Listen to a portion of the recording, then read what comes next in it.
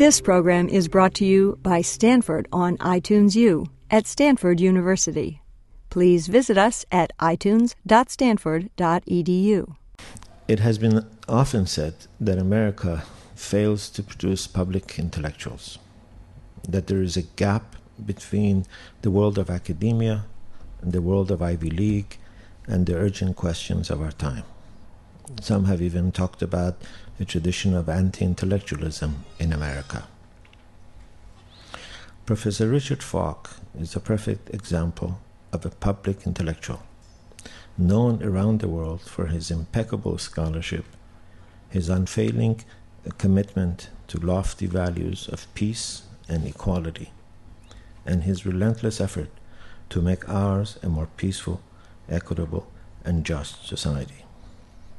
He is not averse to developing and defending ideas that defy the shibboleths of the day and received opinions. He is easily one of the most accomplished scholars and public intellectuals America has produced in the last half of the century. For me, it is truly a great honor and a great privilege that he accepted our invitation and came to Stanford. We were helped in this, trying to make this whole thing work because Professor Falk is so busy. Prince Hesham of Morocco was very graceful in helping us, trying to convince Professor Falk to come to Stanford. So we first and foremost owe Professor Falk a word of gratitude for taking time out of his very, very busy schedule. And welcome.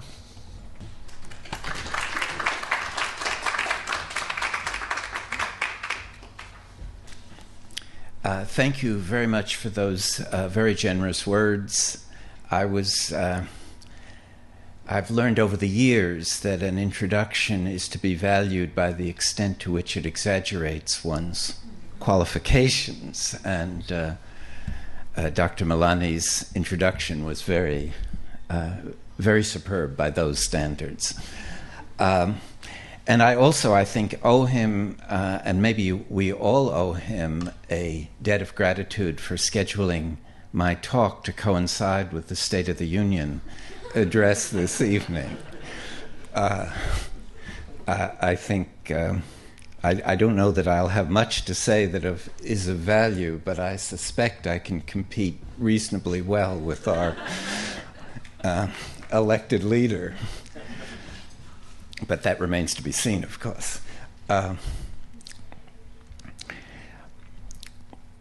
My interest in Iran and the U.S. relationship to Iran has rather deep personal roots that I thought I'd say a few words about, just as a kind of background for trying to assess the current state of U.S.-Iran relations, and particularly to put them into a context that relates the relationship to a recurring theme of world order, and particularly the relationship between the United States and the region, that is not only Iran, but the region as a whole. And in many ways what I want to say has to do with the importance of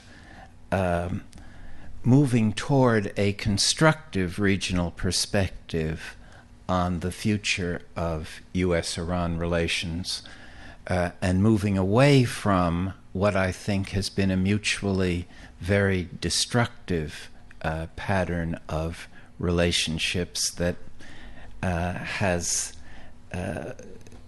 relied upon a very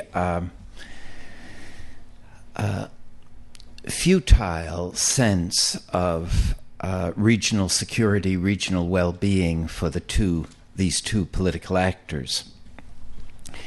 My own interest in Iran goes back to the the period just after the end of the Vietnam War, when I had the insight, which was encouraged by some Iranian students that I had when I was teaching at Princeton at that time, which was that the combination of the large American military presence in Iran in the 1970s and the mid-1970s, and a political leadership that was repressive toward its citizenry, was likely to be the next site of trouble for American foreign policy. And so I was encouraged to organize, or became the chair of a small committee that was concerned about U.S. involvement in Iran. It was formed about 1975, around that time. And because there was so little interest in the United States in Iran then, this small committee that had virtually no resources had a high visibility and organized some important events at Princeton, including a talk by Dr. Yazdi, who was then a doctor in Houston, Texas, I believe. And Princeton actually had, because of this, probably the most interesting discussions of Iran in the lead up to the revolution in 1976 through 78. And as a result of this role, I had been invited by Mehdi Barzagan to come and visit Iran and meet the new political leadership of the country as it was emerging out of this revolutionary process. And I went to Iran at that time, accompanied by two other people, and we did have the opportunity to meet the new leaders and some of the old leaders, including Bakhtiar, who was the prime minister, but also Ayatollah Khomeini on his last day in Paris. It was the day before he left for Iran. And it was unclear then as to what would be the future of U.S.-Iran relations. There was a great reluctance on the part of the American president at the time, Jimmy Carter, and his national security advisor, who was Zbigniew Brzezinski, to accept the downfall of the Shah. And there was an attempt, actually, while I was in Iran, to have the deputy commander of NATO organize a military coup that would restore effective authority to the displaced regime. And what this experience that I had conveyed to me was this interplay between these two political actors. Iran having justifiable suspicion about the motivation and intentions of the United States that were inscribed in the political consciousness of Iran, essentially by the role that the CIA played in the 1953 coup that overthrew the elected democratic government of Mossadegh, and was provocative to the United States primarily because he moved to nationalize British-owned oil. That was the event that really aroused the European and North American hostility. It was in a Cold War context, so it was not only the nationalization of oil, but the feeling that this would move Iran toward the left and toward the Soviet Union. And so the CIA coup, or the CIA role in restoring the Shah to power was both, I think, an expression of Cold War politics and what one might call economic imperialism. And the restructuring of the oil industry after the coup shifted the ownership to the large American oil companies away from the British. It rescinded the nationalization of oil. And so these, I think, elements come together in a pattern that on the Iranian side represents an extraordinarily deep suspicion about foreign intervention in their internal affairs and a repeated struggle to find the path to effective national independence and to, in that sense, create the foundations for a role beyond Iran itself that corresponds to in some sense with the nostalgia that Iranians, or many Iranians, feel for the lost glories of the Persian Empire and the Persian past. So there is that kind of larger role. And then there's the on the U.S. side is this confused effort to control the post-colonial reality without appearing to be a colonial power,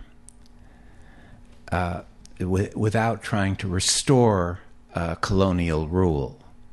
So that has created a puzzle. How do you do that? How do you establish the equivalent control that was exercised by Britain and Russia, particularly in Iran, during the colonial period?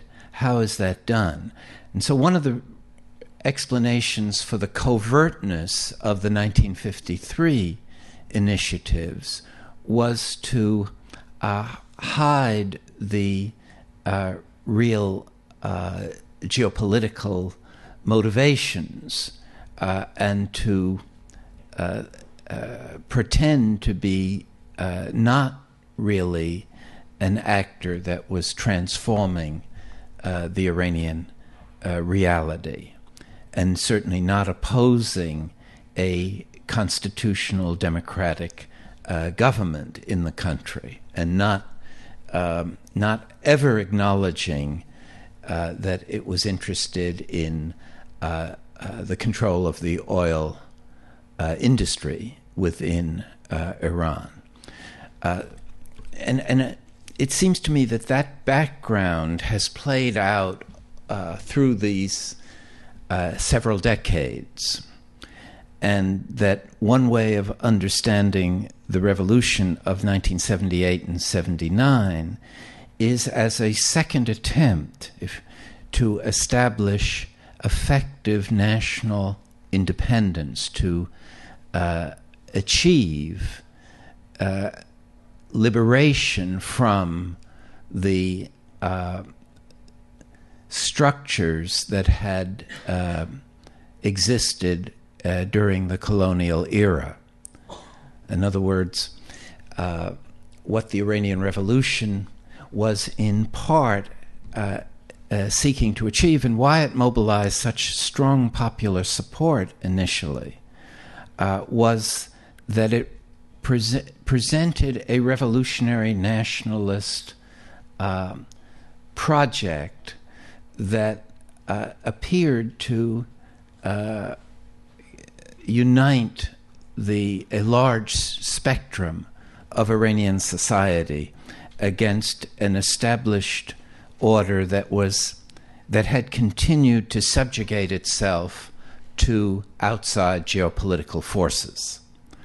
In other words, the part of the perception of the Shah was that he was much too subordinated to international capital on the one side and to U.S. strategic priorities on the other side. Henry Kissinger, in his memoirs, referred to the Shah in these words, and I quote, I think exactly, as he called the Shah the rarest of things, an unconditional ally. And what he meant by that was that the Shah was doing things for the United States that really no other government in the region was willing to do. He was supplying Israel with its oil requirements and supporting them politically. He was even supplying South Africa with oil at a time when it was very awkward for the United States itself to do anything that looked as though it was helping apartheid South Africa.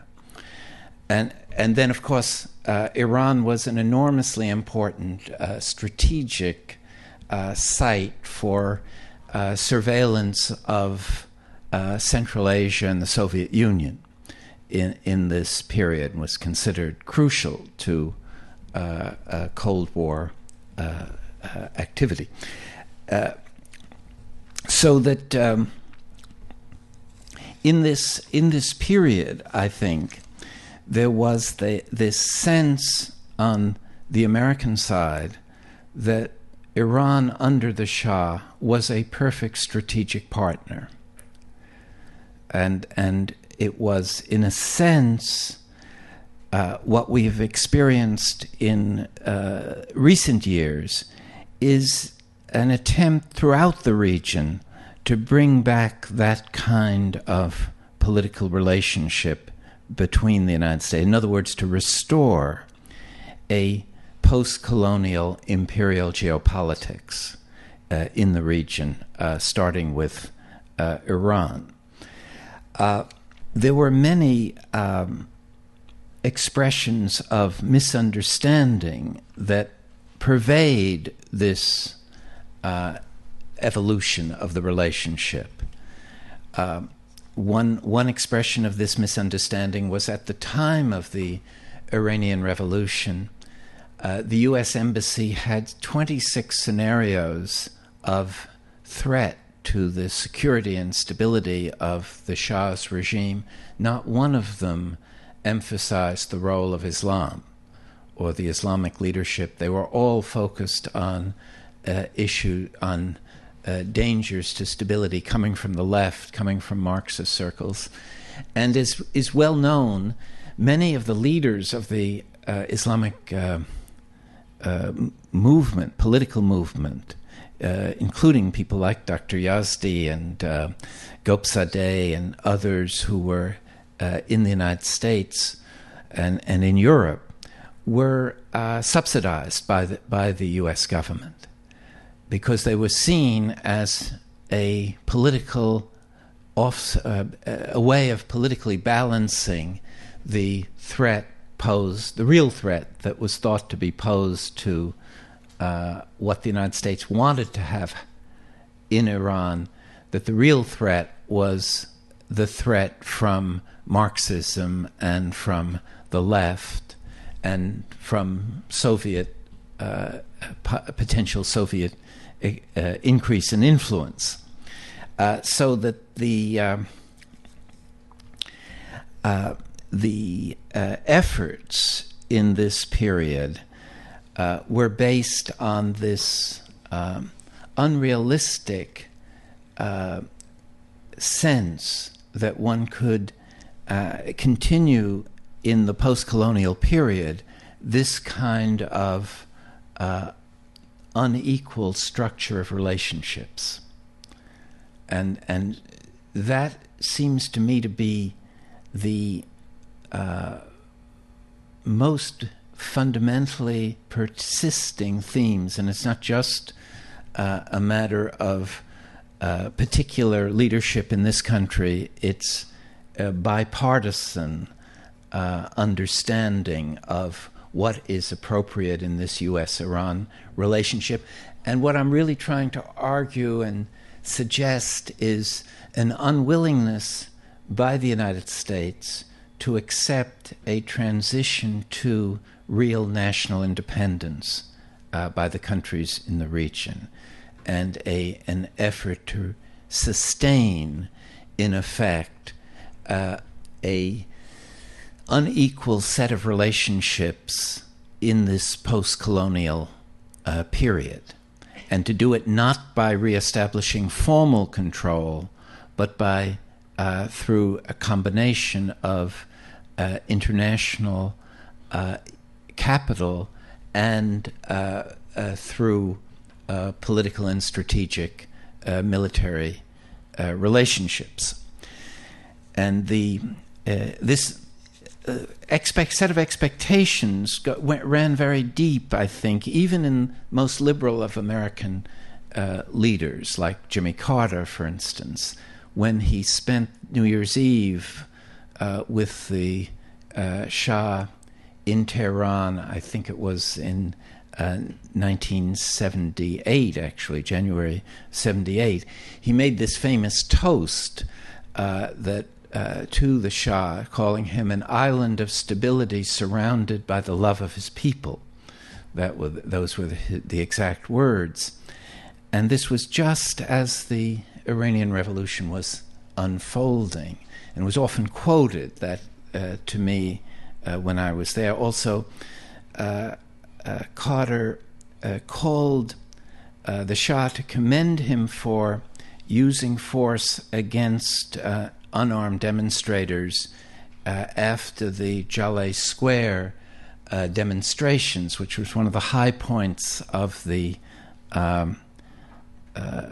movement against the Shah, and lots of people were killed in that incident.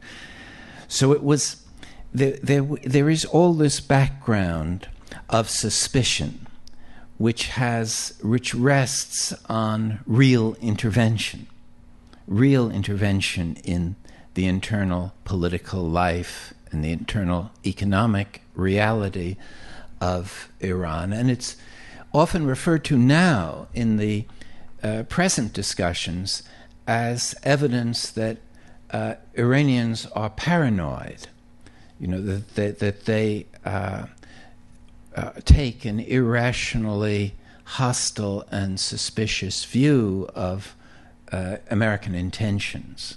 Whereas if they would, and the implication is, if they would act normally, they would realize that there was no threat to their national independence and political future. So it's against that background, I think, that the developments of the last several years during the Bush presidency need to be understood as an intensification of this policy, basically a policy of hostile containment that had existed after the Iranian Revolution, and a shift from hostile to containment to more or less overt confrontation. And that important transition, because it brings the possibility of military force to the surface of the relationship in a way that it hadn't been really previously.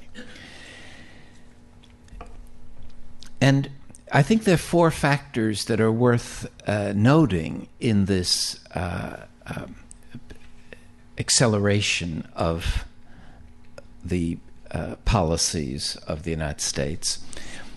Unlike earlier American presidents in the period since 1953, really, but certainly since the Iranian Revolution, the people surrounding Bush and Cheney were very convinced that the future of world politics would be settled in the Middle East. In other words, the Middle East became the fulcrum of world politics in a way that had never been before, where it was thought to be Europe or secondarily possibly Asia. So this centrality of the Middle East and who controlled the Middle East would control the future was a very fundamental belief of this new leadership. And that really involved a shift, and it is explained by, I think, a combination of factors connected with oil, Islam, and Israel, which I can discuss when we have some questions afterwards. The second factor, I think, that's really important here is that the Bush foreign policy felt that it could only achieve this control in the region if it was willing to use military force. And it was very critical of the Clinton presidency because it was much too timid in its attitude toward the use of force in order to achieve its objectives, especially in the region, and especially in relation to Iraq and Iran. And the ideological device for disguising this new militarism in American foreign policy was to discuss the promotion of democracy, which was to serve as a kind of legitimating cover for a policy that was quite confrontational in its language and goals and intentions. And these two aspects of the Bush approach to the region predated the 9/11 attacks.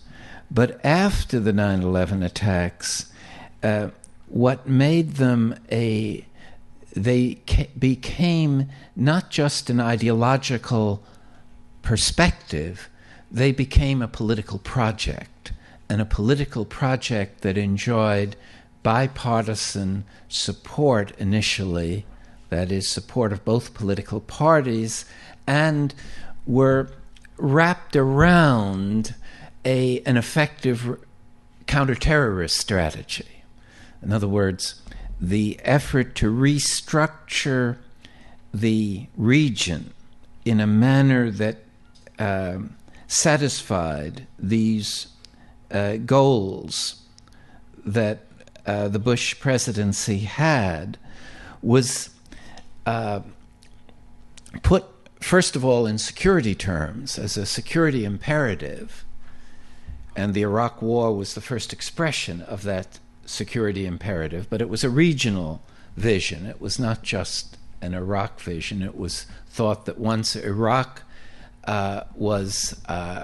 experienced this regime-changing diplomacy, the other countries, including Iran, would be much easier to influence in a similar direction.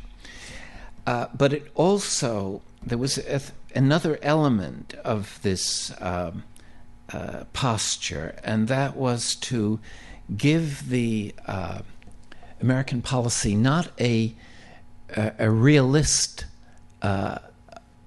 outlook, but to give it a highly moralizing aspect. And the recourse to the language of axis of evil in 2002, actually in the State of the Union speech in 2002, was a dramatic recourse to morality as a foundation of American geopolitics, and the identification of these three countries, with Iran being seen as the most important of these three countries. And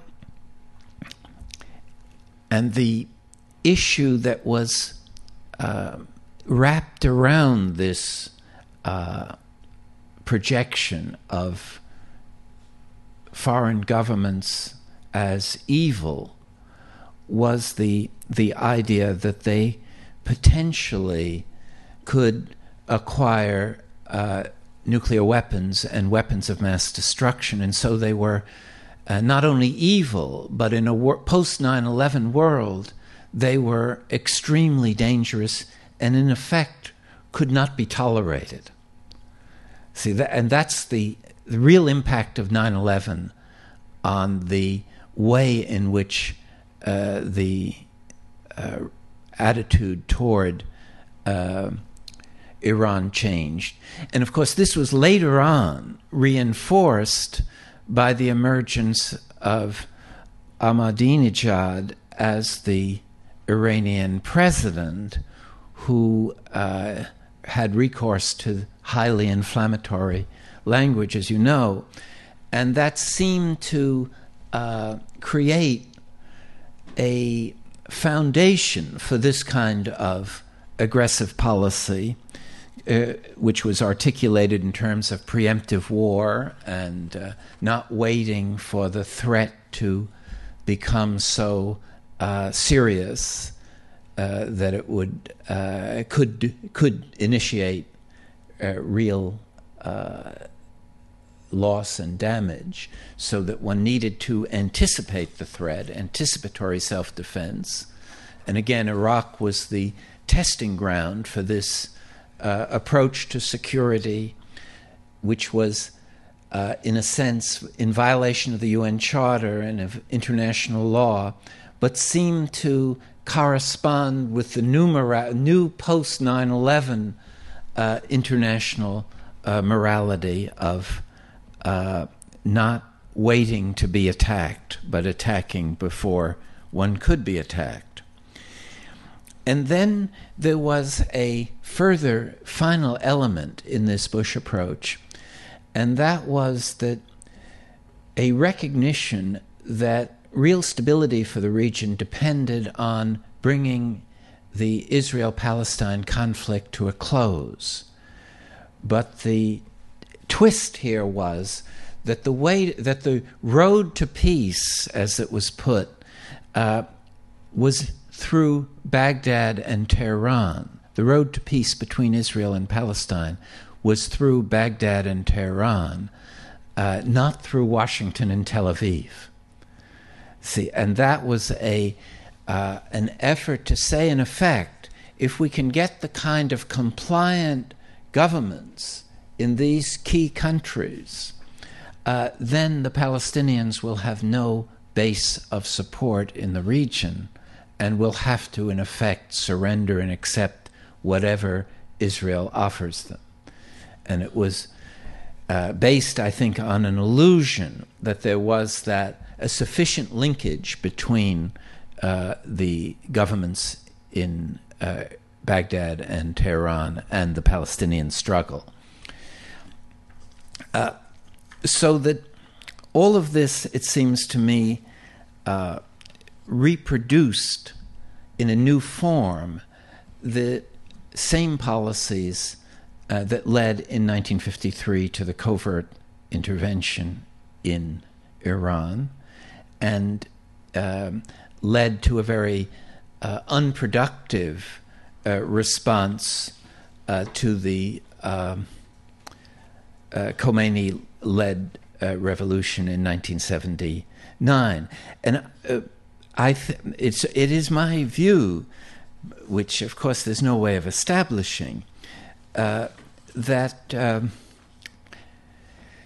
the U.S.-Iran relation could have been normalized in the period after the revolution, after Khomeini didn't immediately take over control of the government, and it's not clear what exactly led to the shift from secular to religious leadership in Iran. But there was a time, I think, that with a more constructive response that would have given up that old relationship based on control and inequality, where one might have normalized the relationship in a way that would have moderated the revolutionary militancy of the Iranian leadership. But there was a variety of provocations that were partly deliberate and partly maybe unthinking, the most dramatic of which was the admission of the Shah for medical treatment to the United States after the revolution, in a situation in which it was anticipated that this would create a big reaction in Iran, because again there would be this sense that this was part of an effort to restore the Shah to political leadership in the country, that the medical reason was just a pretext. And of course the Iranian reaction was the seizure of the embassy and the holding of hostages for 444 days, which inflamed, of course, the American public perception of Iran and the interaction between these two countries. So I think that background of suspicion and intervention, and how do you create positive relations in a post-colonial world? I think there was a failure to address that issue in a constructive and creative way. Now, in the present period, I think there is a kind of new thinking that's sort of emerging that suggests a different way. First of all, there's a sense that the neoconservative approach to the region during the Bush presidency has been a failure, and that other things need to be explored, and that the effort at non-proliferation, the control of non-proliferation, is also not very successful. In a very good book called Confronting Iran by a specialist, Ali Ansari, he writes, the Iranian question facing the United States in the 21st century is that of the birth of the modern Iranian state, its reemergence as a regional power, and its successful and managed integration into the international community. See, and I think that recognition is the basis of a new start, a new way of approaching the issue. And what's encouraging is you find both in the current issues of foreign affairs and foreign policy, both very influential mainstream American journals, writing that goes along the same line. There's a piece by Vali Nasser and Ray Tarkay that challenge the Bush approach to stability in the region, and they characterize Iran in the following language, and I quote, "Iran is not in fact seeking to create disorder to fulfill some scriptural promise, nor is it an expansionist power with unquestionable ambitions. Not unlike Russia and China, Iran is a growing power seeking to become a pivotal state in its region." And in Current History, Saman Vakil writes, "For now it is clear that Washington's unrelenting pressure is only obstructing prospects for Iranian reform, while increasing Iran's influence in the region. The leadership of the Islamic Republic could not be more pleased." In other words, the assessment is that not only has the confrontational policy fail to achieve its goals, it's actually had the reverse effect, both internally to Iran by creating this nationalist feeling of being under threat, and regionally by making the whole climate of opinion question the American presence, the legitimacy of American foreign policy, and promoting a new wave of radical populist nationalism. So that these developments, I think, are important and, from my perspective, encouraging. And the most important of all, in a way, is the assessment of the National Intelligence Estimate, the so-called NIE report of December, which concluded that Iran had abandoned its nuclear weapons program. This report came from the most authoritative intelligence sources in the United States government. It's the consensus among the various intelligence gathering institutions within the U.S. government, and for it to take this strong position in obvious disagreement with what the Bush-Cheney leadership has been saying is a dramatic move, which was perceived as such in Europe and elsewhere, and really should have been welcomed as a way of de-escalating the tension and confrontational relationship. But instead, as you all probably know, the leaders of the Bush administration have reiterated their sense of the gravity of the Iranian threat, and essentially ignored and discredited their own intelligence conclusions. You know, it's a rather remarkable move in a sense, and it suggests a great fragility in the relationship between the two countries that is still, in my view, very dangerous and could easily produce in the next year, in the last months of the Bush presidency, some outbreak of real violence. There was an incident in the Persian Gulf just 10 days ago. And again, it's very provocative to keep 3 aircraft carriers in the Persian Gulf that have no other role than a potential attack on Iran. They're not defensive. It's not a defensive presence. It's a very aggressive posture. And it's coupled with this increasing appropriation by Congress of the Democracy Promotion Program, which is really a cosmetic way of describing regime change for Iran, some over $100 million being devoted to this. It's well known that there's special forces operating in Iran.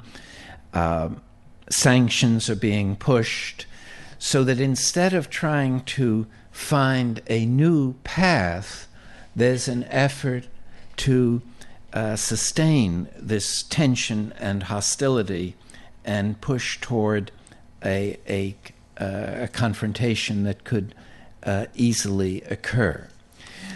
Let me, in bringing these remarks to a conclusion, suggest that there is really a moderate alternative approach that would have much better prospects, in my view, of achieving regional stability and security, and at the same time would help the reformist elements in Iran itself have more of a chance to challenge a very repressive governing process that exists in Iran. And I think the first step would be to seek to gather the countries of the region to recognize the importance of regional security and a non-aggression pact among the countries that compose the region. And that's certainly a preferred alternative to this prospect of a Sunni-Shia regional war, which is sort of in the backdrop of the kind of diplomacy that the U.S. has been promoting recently. And from the basis of a non-aggression pact, I think a second stage of this demilitarizing of the relationship would be the disarmament of long-range missile delivery systems, because the long-range missile delivery systems are, in a sense, a much more immediate threat to the security of the countries in the region than are weapons of mass destruction, which are very unlikely to be used, certainly nuclear weapons. And then from that to proceed to the establishment of a nuclear weapons-free zone that would include Israel, which I think is a crucial development that would be beneficial for Israel as well as for the other countries in the region, because so long as there are long-range missile delivery systems and the possibility of other countries be developing nuclear weapons, Israel's security is very fragile. And finally, if those steps could be realized, then some efforts at conventional arms reduction could be attempted. So it seems to me that one effort of changing the policies would be this effort to transform the security environment of the region in a demilitarizing direction instead of a confrontational direction. And the second one, and I think they're integral, one cannot succeed without the other, is to work toward a genuine Israel-Palestine peace that really involves the responsibility of Washington and Tel Aviv to provide the Palestinians with a viable, truly sovereign state. That whether it's possible to do that at this stage is itself in question, but some kind of satisfaction of Palestinian self-determination is indispensable for achieving peace in the region, and is much more important than I think most people in this country realize. It's a legitimate grievance that's felt deeply by the peoples of the regions, even if not always acknowledged by governments that are heavily dependent on U.S. Strategic and economic assistance. So these two kinds of initiatives basically acknowledge the transition to a post-colonial world. And that's really the argument that I've been trying to put forward, that this resistance to that transition goes against the basic tides of history.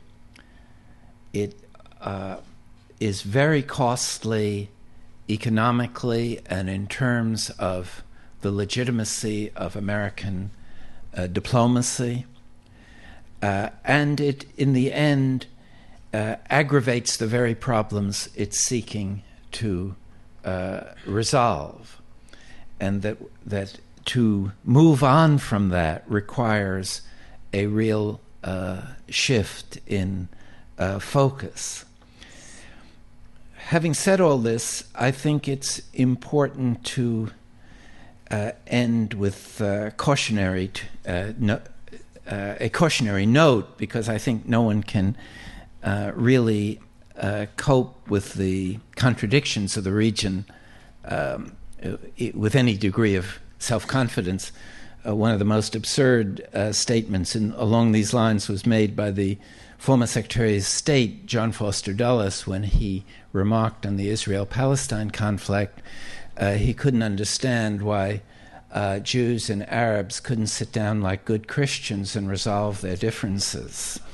The cautionary remark that I wanted to make was that because too many people have thought they had the solution to these problems, was made by Alexander Herzen, the Russian 19th century writer and critic, who said, "We think we are the doctors, but we are the disease." You know, the sense that that there is a situation here that cannot be cured through power is really, I guess, the subtext of what I'm saying. And finally, a statement by Napoleon, who said, and I think it does bear on recent provocative actions, he said, "If they want peace, nations should avoid the pinpricks which precede cannon shots." Only they're not cannon shots now. They're very destructive missile attacks and new kinds of wars that have no clear ending, as the Afghanistan and Iraq experience suggest. So let me end there. I welcome your questions, and I hope that I haven't exceeded my time, and that we can have some good discussion. Thank you very much.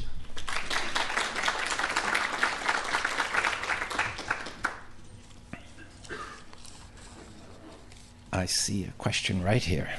This is a rather hypothetical question, but it's a question I've been wondering. If we do decrease pressure, lift sanctions, begin trading positively with Iran, engage leadership, pull out of Iraq, two different variables,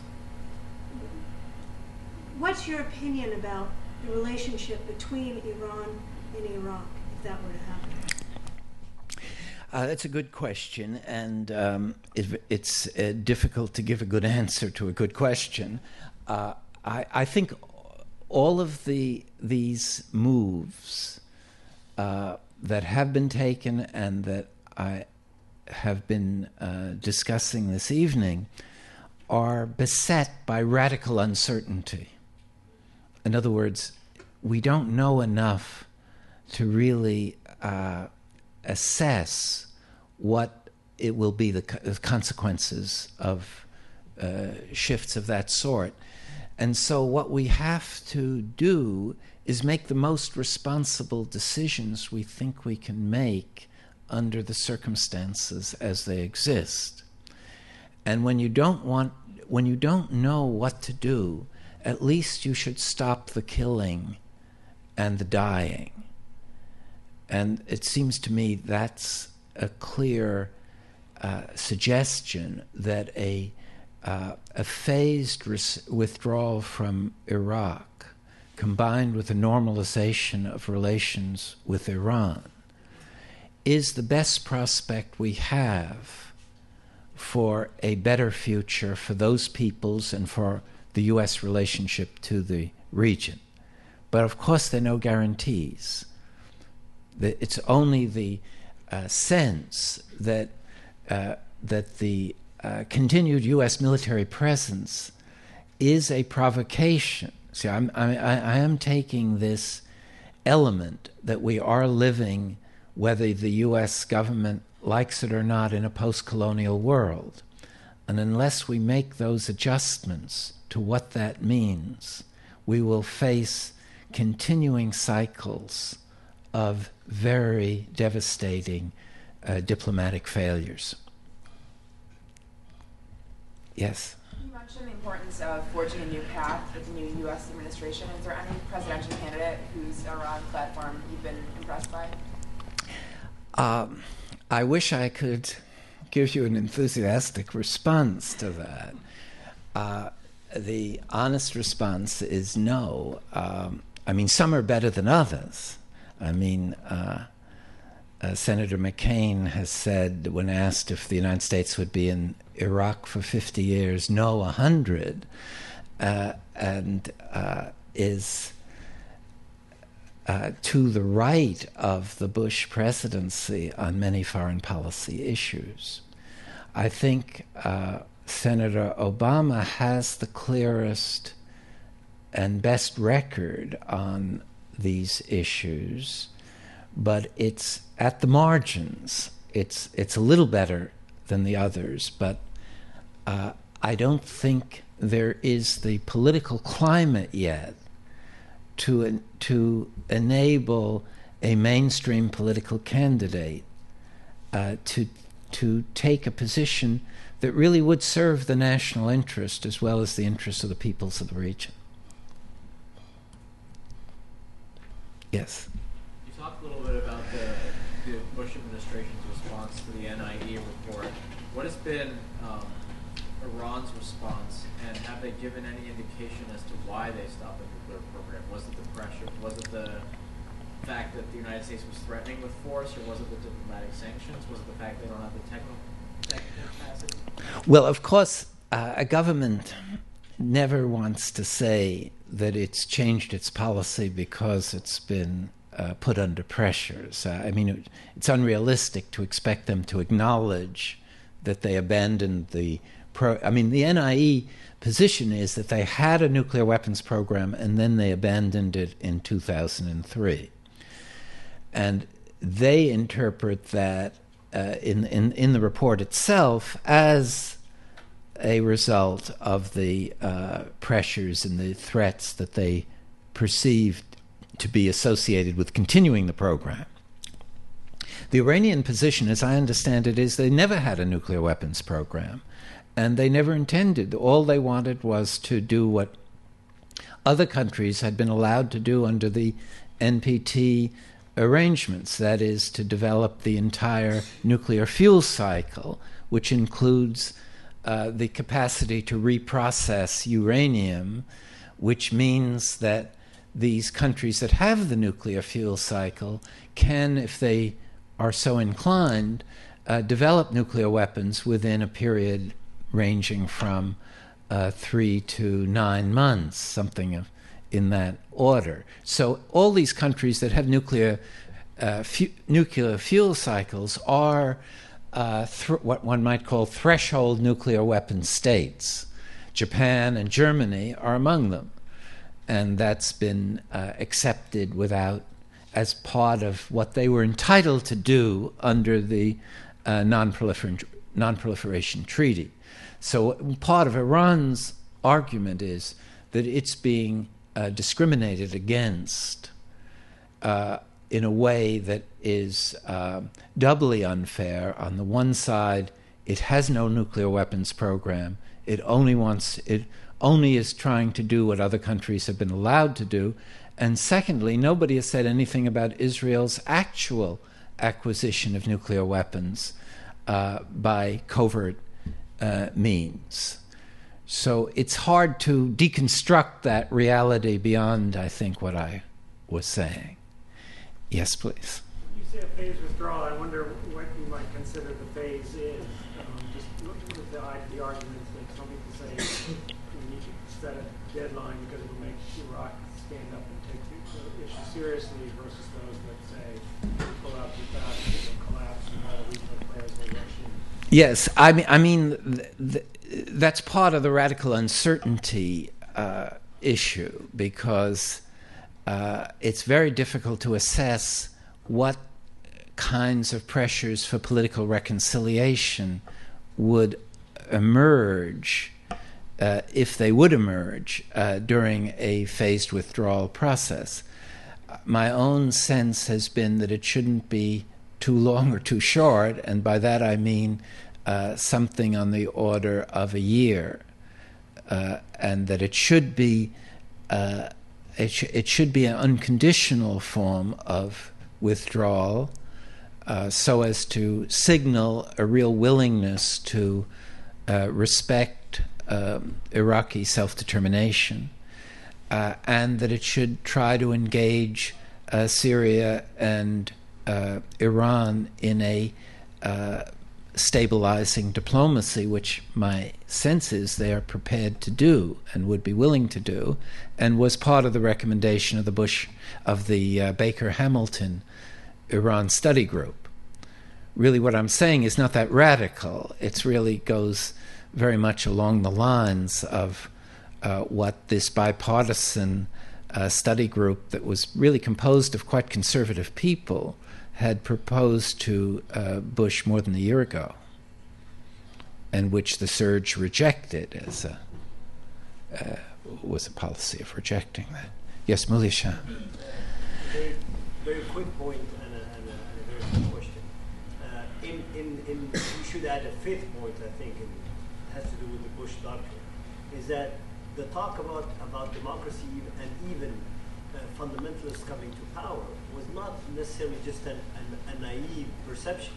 It was also the belief that these were like communist parties, that essentially Islam was an ideology, and eventually it would retreat, and eventually it would not stand its ground. So that's something you may want to investigate further. Yes, no, I think that's. I tried to sort of suggest that when I talked about oil Islam and nuclear weapons being the sort of underpinnings of this Bush orientation. But I think there's no question that they regarded this as a new Cold War, and that but a new Cold War with a different political environment, because in the old Cold War you had the Soviet Union in a position that it could deter military approaches to ideological confrontation. Here, the United States in a unipolar world was not deterrable. And therefore, the military option, as they keep saying, we aren't taking the military option off the table. And this goes back to your question about the candidates. None of the candidates, as far as I've been able to follow, has argued. Certainly, Senator Clinton has not. She's reinforced that view that Bush was correct in not taking the military option off the table. But as long as it's kept on the table, what one might call the 1953 syndrome remains, because it's not there's not a symmetrical relationship here. There's a relationship between the greatest military power in history and a very vulnerable state. And if you put yourself in the position of Iran after Iraq was attacked, you might well think that the security of your country was dependent on having nuclear weapons. Iraq was attacked because it didn't have them, not because it did. And North Korea has been the beneficiary of diplomacy rather than military, and because they covertly did develop some nuclear weapons. So it's a very problematic diplomacy that has been pursued in relation to nonproliferation, sending a lot of wrong messages. That it's rather fortunate, I believe, that the Iranian leadership, for whatever reason, going back to your question, for whatever reason, abandoned their nuclear weapons program as it did, because I fear that if it hadn't, by now there would have been some kind of military strike. And if you've read some of the earlier articles that Seymour Hersh wrote in The New Yorker, he at least purported to have strong evidence that the Pentagon was actively planning various attack scenarios. So it's not a figment of one's imagination. Yes, please. Do you have insight into the suggestion that the 1979 revolution was a triad, Great Britain, U.S., French imposed? Well, I've heard that thesis or variations on that thesis a lot, and there's no question that this is part of the surviving consciousness of acute suspicion that exists within Iran and is held by many people who believe that everything bad that happens to Iran is the consequence of outside forces. And part of that suspicion is, of course, historically vindicated by the fact that most of what's bad that's happened to Iran was the result of outside forces. But as far as I've been able to assess, the evidence for that kind of conspiratorial view of the 1979 events, which included the suggestion that Ayatollah Khomeini was a British agent, was actively employed as a British agent, I find far-fetched. Well, it's been suggested that they were meeting the three countries in Guatemala at the time, and that might be linked to why Khomeini was living in France. I don't think so. I actually have a sliver of insight into why he was living in France, because I gave a talk at the I think it was called the French Club in New York City, actually in the Twin Towers, and the restaurant and the roof of the Twin Towers, and I was sitting next to the French ambassador, who had been French ambassador to Iran. And he said that he went to, when the Shah asked for, when Khomeini asked for asylum in France, he went to the Shah and said, should we give him a visa to come to France? And according to him, the Shah responded, yes, please, I want him as far away from Iran as possible. And he was in Iraq at the time. And according to this ambassador, again, he went after 3 months. They gave him a 3-month visa. He said, shall we renew it? And he said, yes, renew it, because we don't want him coming into our region. So I don't know. Those things are very hard to track down. Yes, please. In terms of Turkey attacking the Kurds... You have to talk a little louder. You're so far away. In terms of Turkey attacking the Kurdish people in the north of Iraq, who do you think should respond to that right now? Is it the U.S. government or whatever it is that's called the Iraqi government? Do you think they're allowed?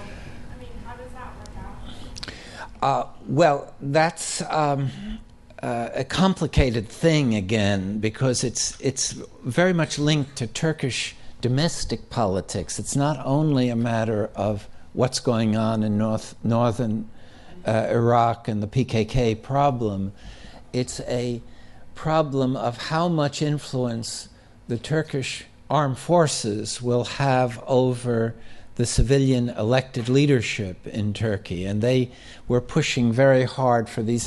It's not clear that there is a real security threat to Turkey from what's happening in northern Iraq, and it's certainly not the case that the U.S. should try to get involved in the midst of this kind of conflict. There's no question that the Kurdish issue is one of the great unresolved issues, not only in Iraq, in Turkey, but also in Iran and in Syria to some extent. Turkey has probably one of the largest minorities in the world that doesn't have a state of its own, that has been denied rights of self-determination. Yes?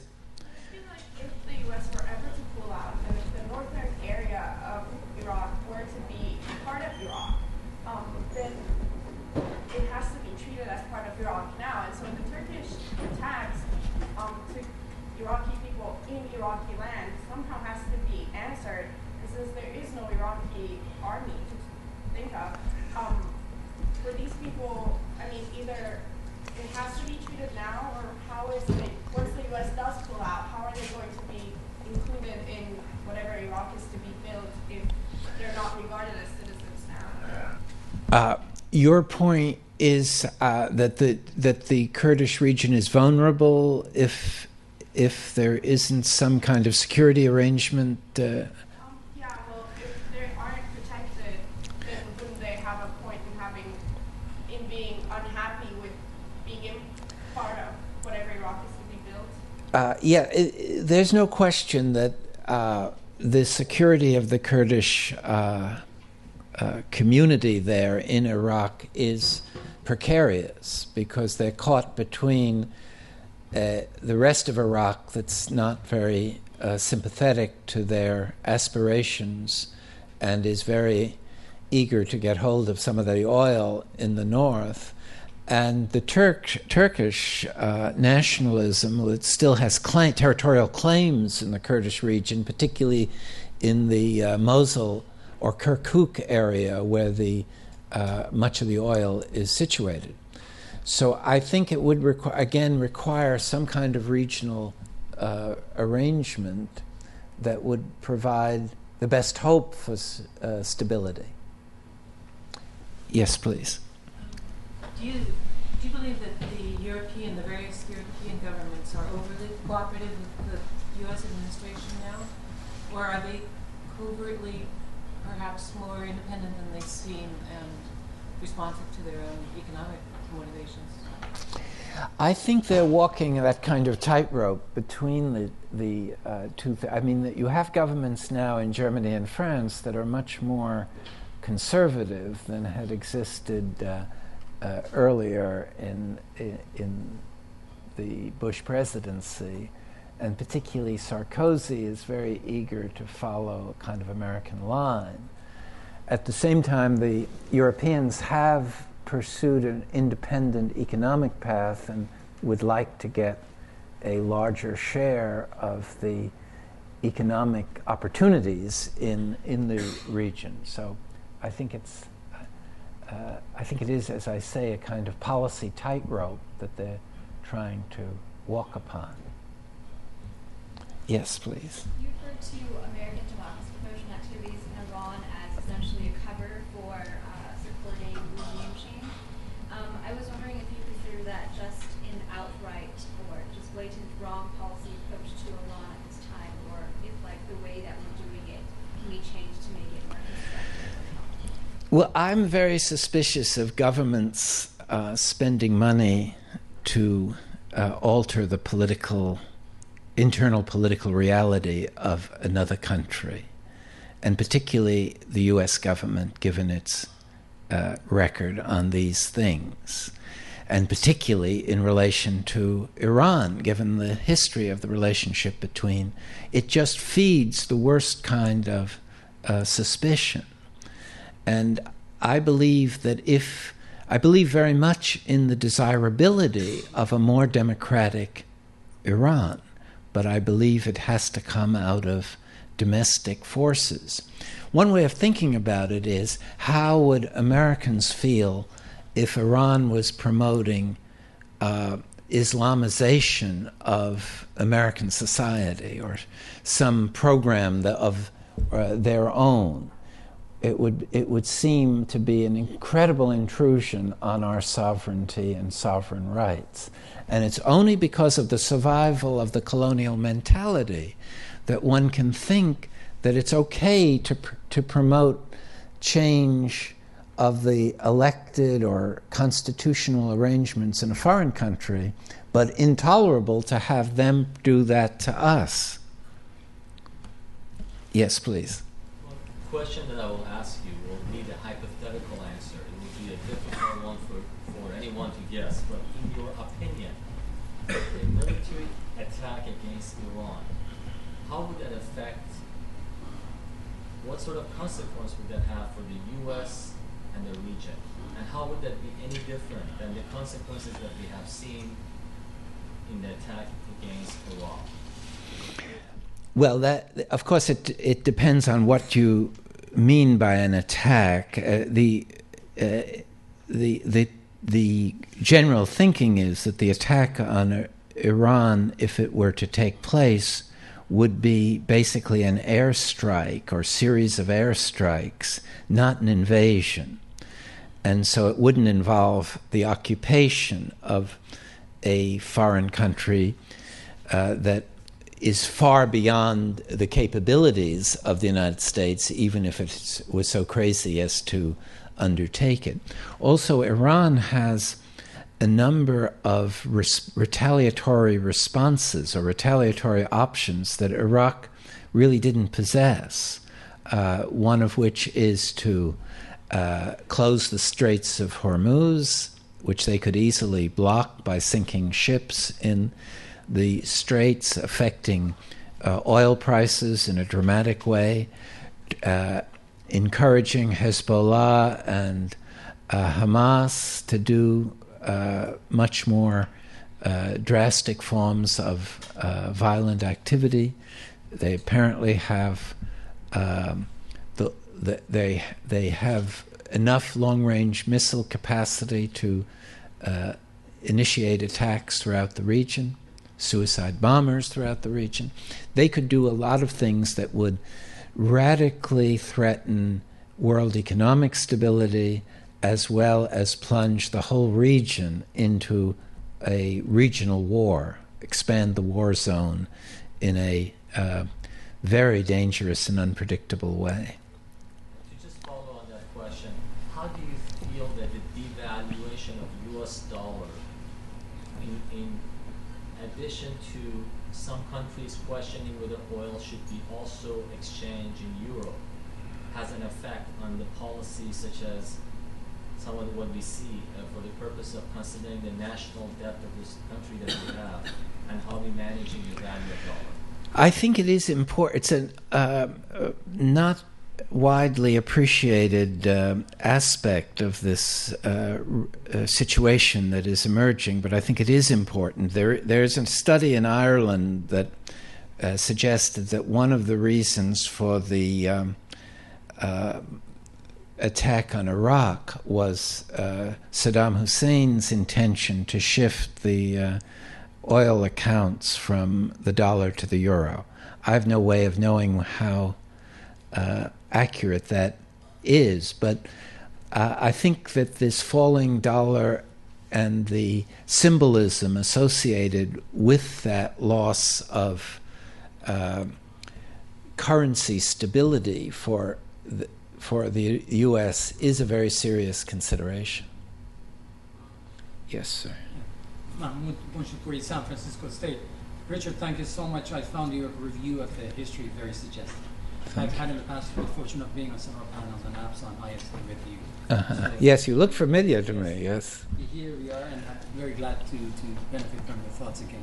I was particularly intrigued with your thoughts on the transforming security environment. I like the idea, but I think the idea should be based or premised on some kind of understanding the legitimacy of the Iranian security inferior sort of complex in that region, and plus the fact that the Iranians have their own identities, the Persian Gulf region. Yes. They would like to kind of identity and legitimacy of Iran being sort of actually understood by the United States. And then I think when you said that you feel you have sort of some sneaking suspicion that this administration, before it leaves the office, they may actually encounter Iran. You know, as I look at the Pakistani situation, and I look at some of the journalistic forecasting that are pointing to the fact that the American troops might end up going to Pakistan as opposed to Iran. I was wondering whether you can comment on that. Yes, I mean, I think that that whole area is filled with potentialities of very serious developments, and Pakistan is probably the most dangerous country in the world at the moment. And it has nuclear weapons, it has extremist elements that have access to significant power. It's a large country.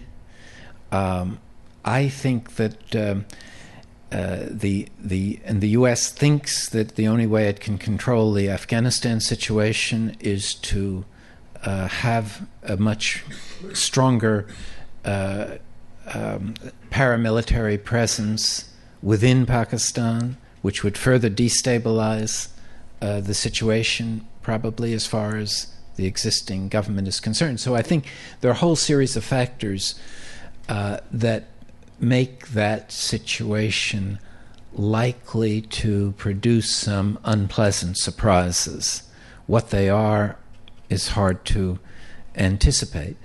And I agree with you fully that there has to be an acceptance of Iran as a regional actor if it's not only an independent state, it's an important participant in a very important region.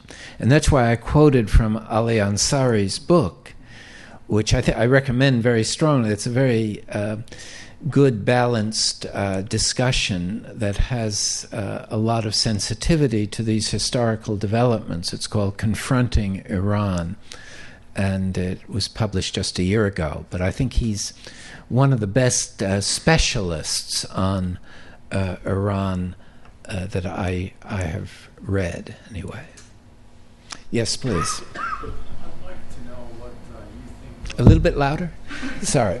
What do you think, how do you think Russia and China view Iran, and what role are they playing in the conflict of Iran and the U.S.? That's an important set of issues, but I know very little about them, so I can't really say very much. I mean, Russia, I think, sees opportunities in Iran, and Putin has definitely tried to pursue an independent set of initiatives that are much less hostile toward Iran than those pursued by the U.S., and Bush at a press conference was asked about this and sort of evaded the implications of the question. But I think Russia and China, for that matter, China is very preoccupied with arranging its energy supplies, needs the resources, natural gas and oil, that Iran possesses. So my sense is they're pursuing a very low-profile diplomacy that aims at filling a vacuum created if the United States can persist in isolating Iran, or trying to isolate Iran. Yes, thanks. Do you have any suggestions for easing the tensions in Iraq? Any suggestions for easing the racial or religious tensions in Iraq? In Iraq? Yes. Any policies that the U.S. could implement? Well, I think withdrawal would be a first step, because I think that, and also, of course, the U.S. from the beginning aggravated those tensions, first by this total disqualification of the Ba'ath Party, the total de-Ba'athification of the governing process and military forces and police, and an election process that brought to power a Shia-dominated government. That there was no easy way of creating a transition to a more ethnically balanced or religiously balanced governing process. But I think one has to leave it to the Iraqis to work out, hopefully, an accommodation. It goes back to this question of what can we hope for a politics of reconciliation in the context of phased American withdrawal. And I don't think anyone can give a convincing answer to that, but I believe it's worth it's much better to try than to persist with the present policies. I think I've exhausted you all, but I thank you for your patience and your questions.